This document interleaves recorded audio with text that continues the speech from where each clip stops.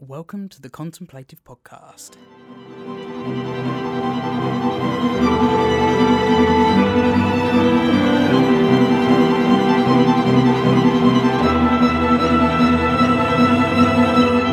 Contemplative Podcast. Hi, this is Matt Emery, and welcome to the Contemplative Podcast in conjunction with Contemplative Classical and Headphone Commute.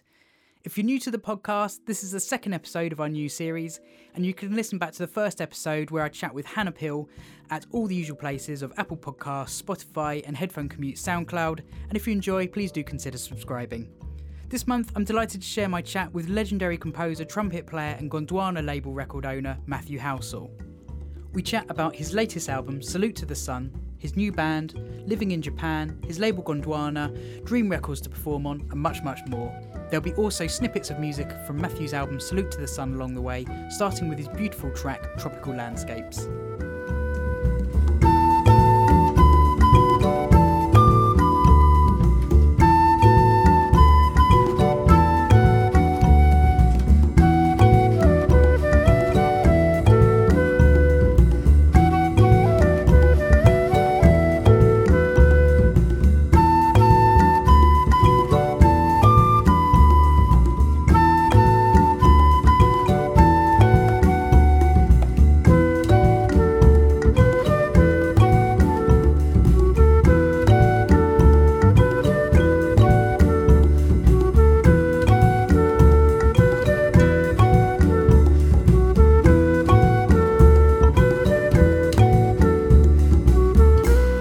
Firstly, welcome to the Contemplative Podcast. It's great to get the chance to speak to you. It'd be a great place to start with maybe your new album, Salute to the Sun.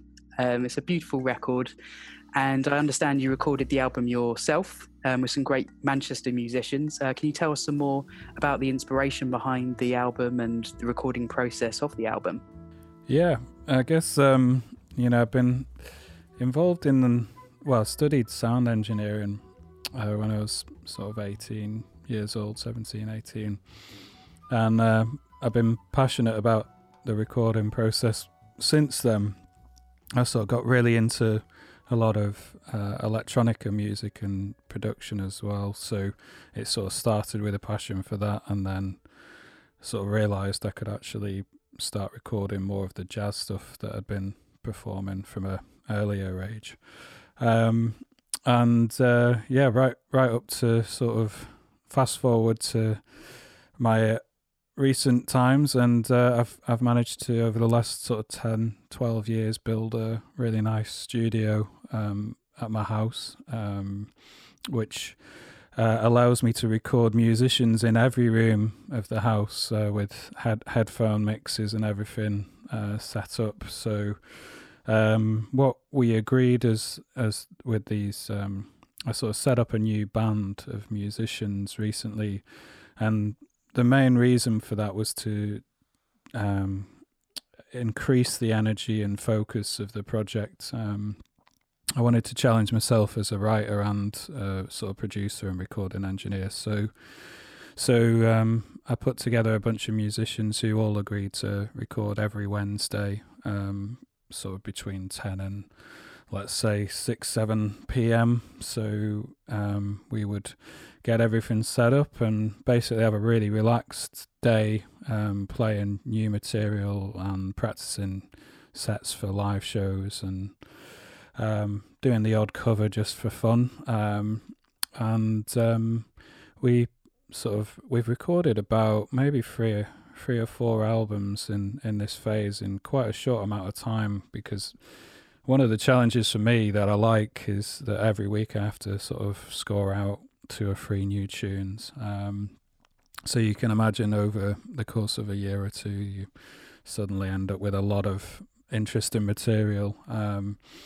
And Salute to the Sun was the one that I decided to release first. I've got another 2 that are sort of in a good place at the moment that I'm listening to, but I would say Salute to the Sun worked perfectly for I didn't actually know that we would be stuck in a pandemic lockdown when I was signing it off and completing it. It was one of those things where I think the writing process for that one was quite good fun for me, because it was about escapism, which a lot of my music is. It's about sort of traveling and journeys and escapism.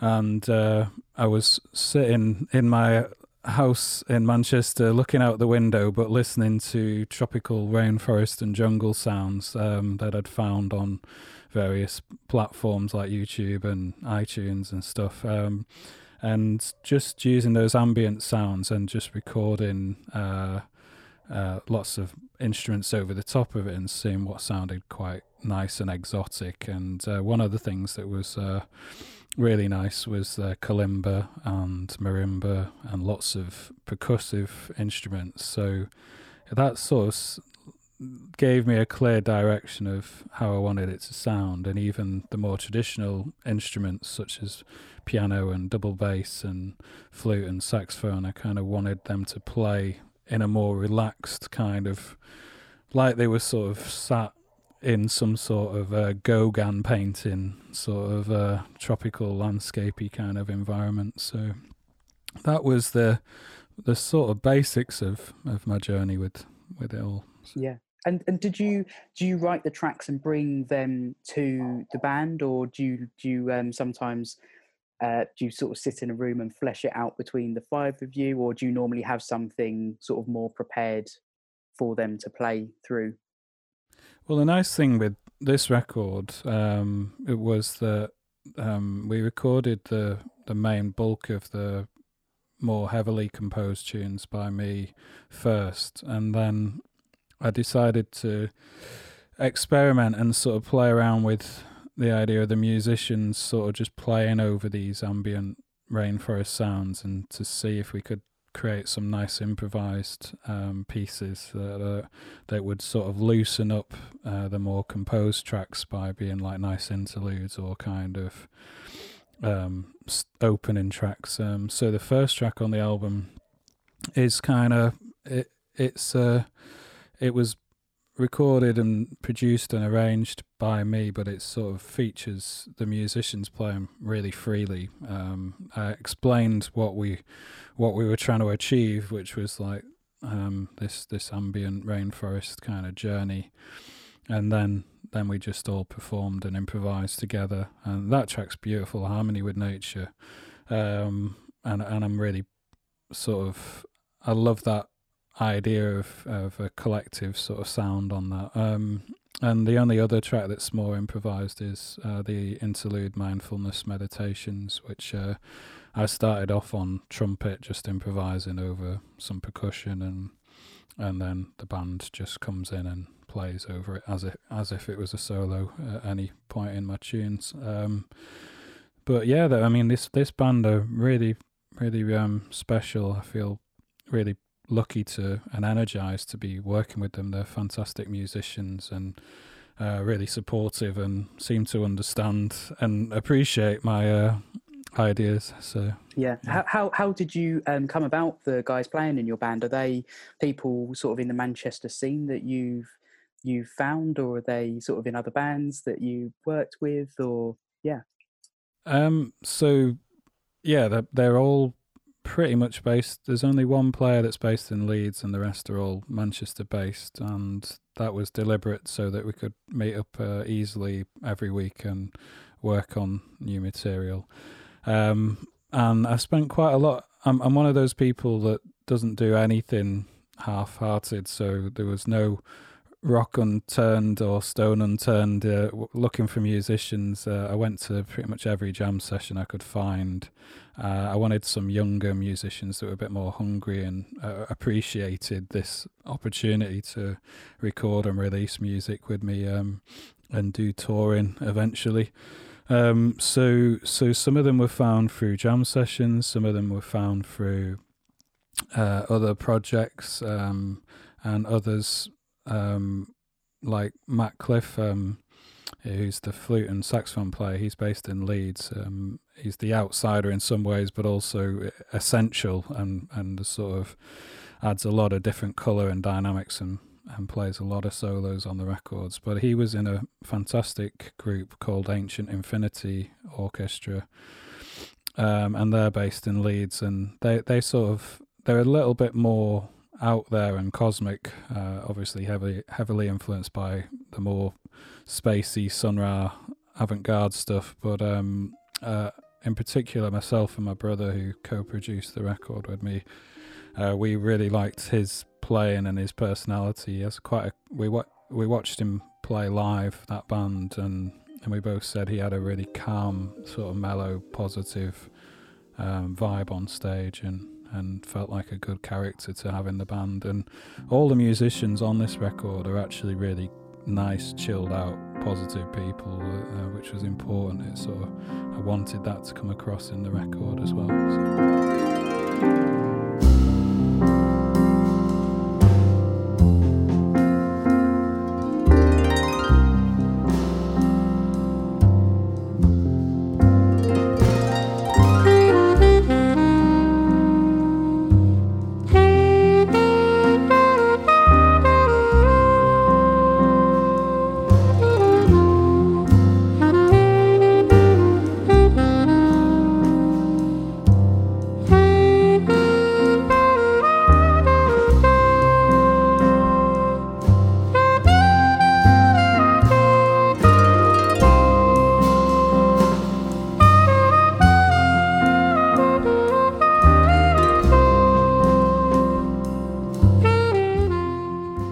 You mentioned your brother there. Is that Daniel, who does your artwork? Yeah, he's been involved in the label since the beginning. He's a bit of a kind of hidden artist and kind of graphic designer, and incredibly good at A&R, and kind of his ears for music and in general are brilliant. So he's been really, like, since day one with Gondwana, it was myself and him that decided to set it up. At that point he was living in London, so he just did the graphic design and sort of signed off the tunes with me and sort of gave me good advice. There's nothing better than family opinion. My brother's like a twin to me, so his feedback was brutal from day one about what he felt was good and bad and all the rest. We've been working quietly together. He's very humble. He doesn't like people to know too much about his involvement in the label, which is kind of a shame in some ways. I really want to celebrate it more, but he likes to be behind the scenes and is paramount in everything we do. So.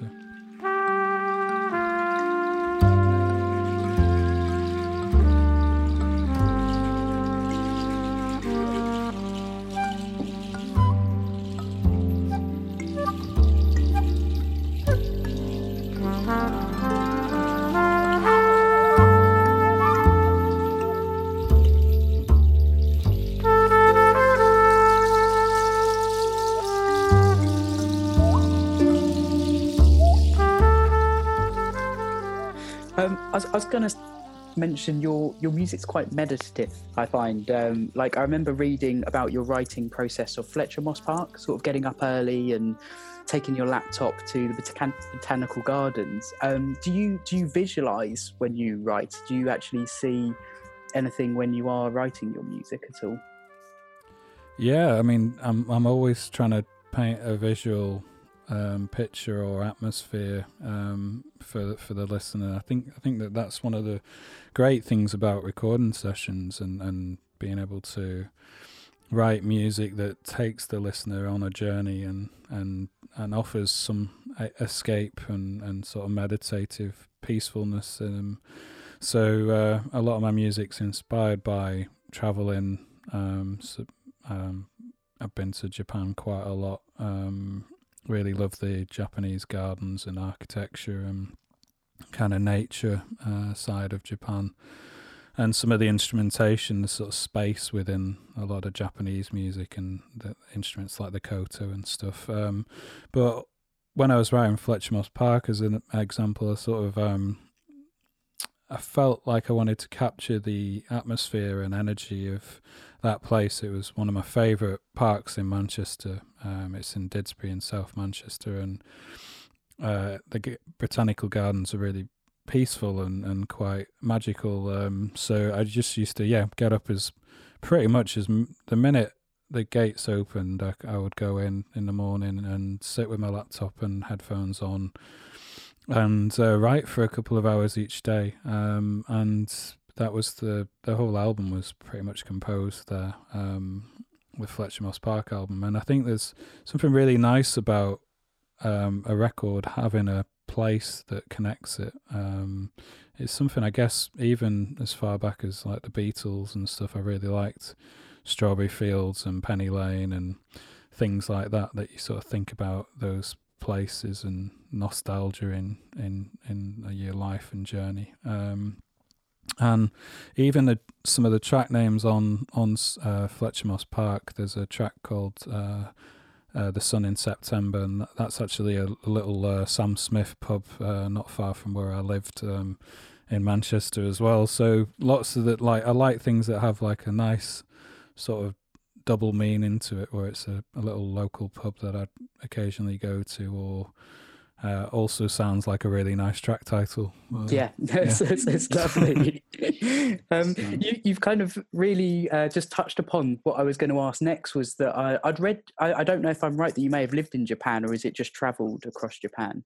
I spent some time in Japan. I had a monthly rental flat there, and I went sort of as in Osaka quite a lot. I went to Tokyo and Kyoto quite a lot, and also down to Kobe and places like that, and across to a little island, to a sort of city area called Akime, I think it's pronounced, and out into the countryside and stuff. So yeah, that was a really nice experience for me. I've travelled quite a lot. I've been lucky that when I was sort of 14, I got into sort of touring big bands and stuff, and even at 14, I think I did one of my first big tours was Kuala Lumpur, Singapore, Perth, Sydney, and Brisbane, and then I did Russia and America, New Orleans, all within a couple of years of each other, and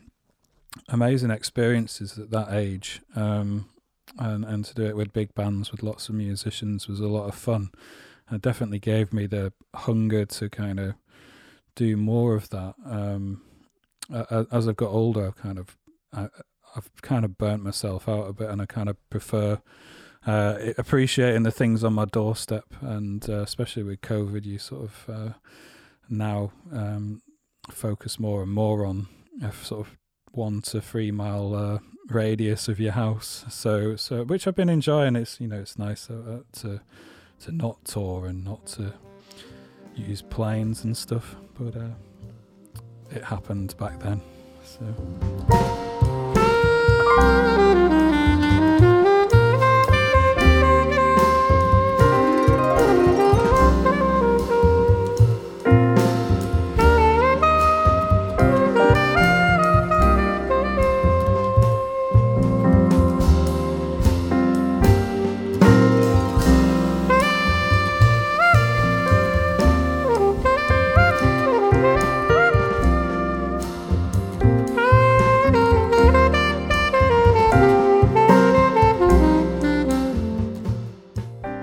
Lovely to speak about Gondwana, which you founded in 2008, and as I understand, you originally set it up to release your own music.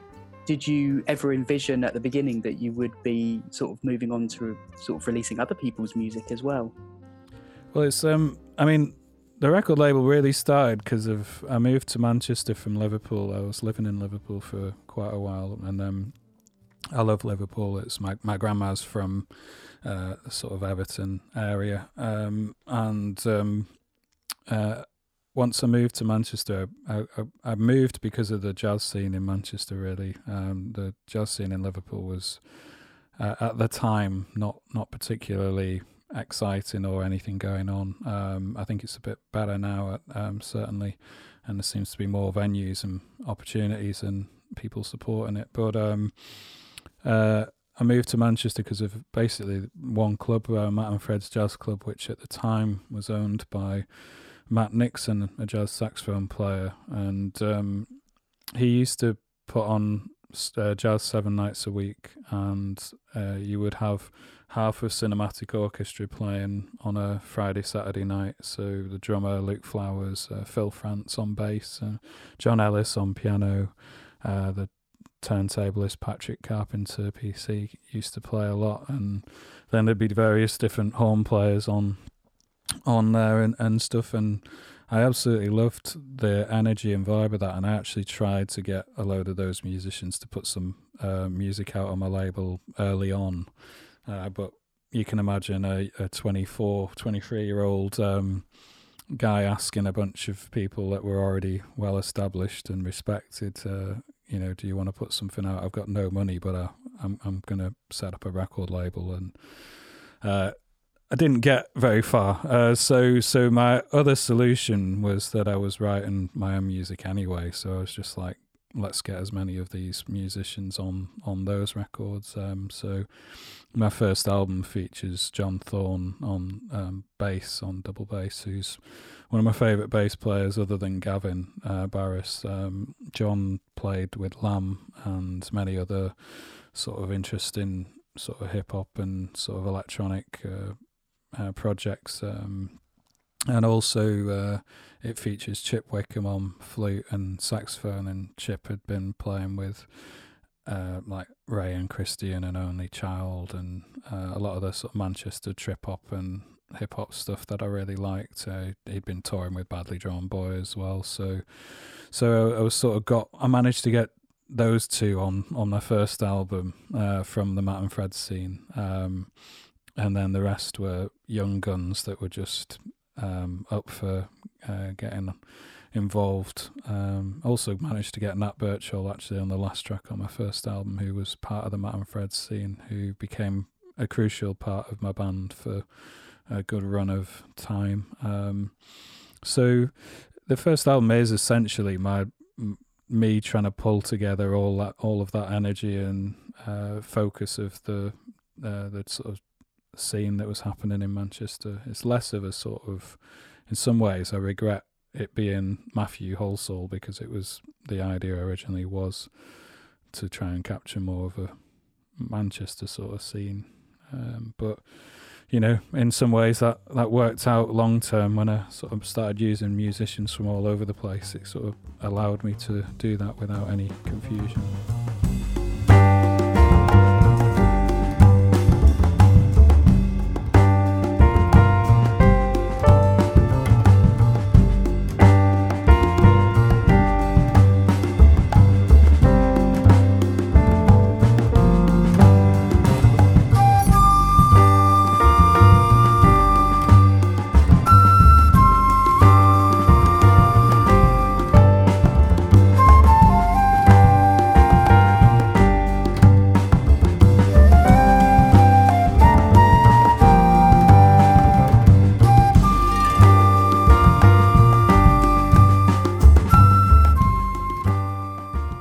Feels like you have built quite a family vibe within Gondwana. Obviously, you've just released the split series with Hania Rani and Portico Quartet reworking each other's tracks. Like, do you think that is an important part of the label and quite a reason why Gondwana has, had such success? I think personally, building, a real family vibe and everyone pulls together, it's all for one and one for all. Do you think that, has really helped move forward?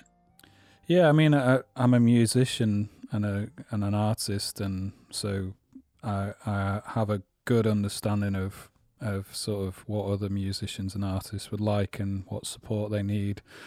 And certainly, from my journey with very little money at the beginning and stuff, and experience, I can pass on a lot of knowledge and help in that way. And I also really, I listen to the musicians and who they're into and stuff a lot. So my A&R isn't just like very stubborn and kind of rigid to what I really like.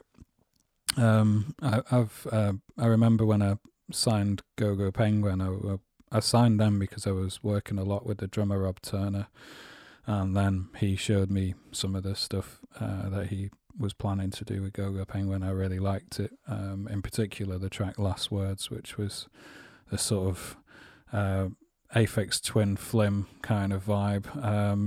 And when I was working with Go-Go Penguin a lot, they were touring their first and second album. They introduced me to a band, Mammal Hands, which was they'd done a gig together at Mostly Jazz Festival in Birmingham. Mammal Hands had played before Go-Go Penguin, and the bass player out of Go-Go Penguin, Nick Blacker, sent me a message saying, I really think you should check out these guys. So check them out, and absolutely loved the track Kandiki off their first album. They had a video of them performing it, and some other live versions of it, and that one track was enough for me to sign Mammal Hands. So they had a bit of a connection together and a respect for each other, which was really nice. And then obviously artists like Phil France and John Ellis I'd known from the Matt and Fred's Jazz Club days and really wanted to work with them, and they started to understand what I was doing through the success of Go-Go Penguin and stuff. So artists as Hanya Rani was a huge fan of Portico Quartet in particular, and I think it was a big pull for her, and a reason she was the first signing we did through the demo side of our website and stuff. We get a lot of demos, but Hanya Rani clearly knew the sound and identity of the record label and sent me a load of amazing demos, and we signed her pretty much immediately from receiving the demos. And Portico Quartet came through. I discovered them at the very, very beginning of their career, but I didn't have a record label then. I went down to London to the South Bank with a friend for a couple of drinks, and she recommended that we went and checked out Portico Quartet busking on the South Bank, which was brilliant. They were playing their first album, Knee Deep in the North Sea, and I don't think they had a record deal then, but they'd pressed up their own CDs, and I said to them there and then, I wish I had a record label. I'd love to work with you, and I bought their own CD that they'd made together. I still got that. I cherished that as a starting point to why they've now signed to Gondwana. And yeah, 10 years later, I was able to sign them because they'd known me that long and knew I'd been to all their gigs and really wanted to support and invest in them. So nothing's very kind of short term. A lot of the artists have known me a long time and sort of know my personality, and even the new signings that I haven't announced yet, I have a different approach to the whole sort of business side of running a record label. I don't really like offering out contracts or anything to a later date, because I think it can get a bit stressful and a bit kind of put a lot of pressure on. So I tend to work with artists for 6 months and see if we can get the right demos and record together. And then if everyone's happy with that process of collaborating and my feedback, my brother's feedback, or whatever label feedback, and the artist feels relaxed and confident that they're with the right team, then we start doing the paperwork. So it's not a kind of let's sign as many artists as we can on the dotted line and sort of have a monopoly on the northwest of England. It's very slow and kind of mellow, but that gives artists a nice sort of confidence when they do finally sign, that they know what they're getting into. So yeah.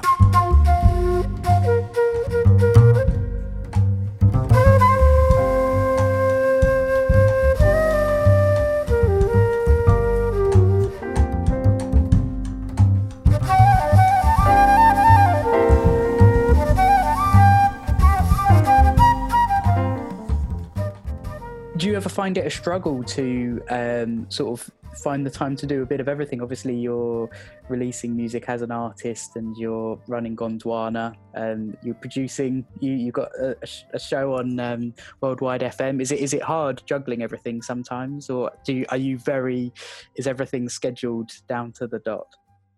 I wish it was. No, it it goes through phases. I mean, I tend to be one of those people that whatever I do it 100% or not at all. So with the Worldwide FM thing, I probably spend about a day or two just totally in that headspace working on that.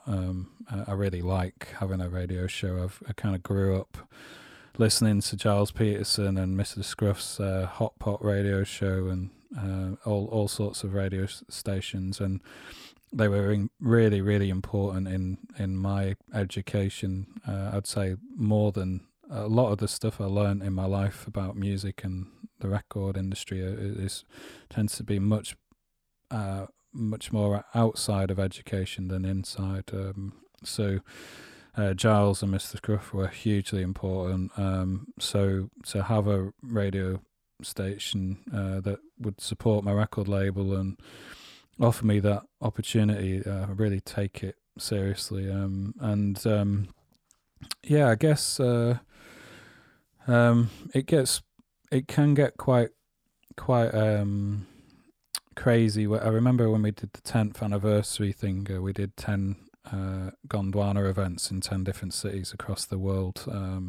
We did like Tokyo and Berlin, and I think we did Hamburg and Belgium, Brussels, all sorts of places like across the world, and that was quite intense. But it was, it's important. 10 years is a really important point in our journey, and we were sort of at a very positive point as a record label. We'd done really well at that point, so we felt good. But at the moment, I've got a fantastic team of people working with me. It's not just me and my brother. It's I've got a general manager, Kirsten, who's been amazing throughout the last sort of nearly 10 years now.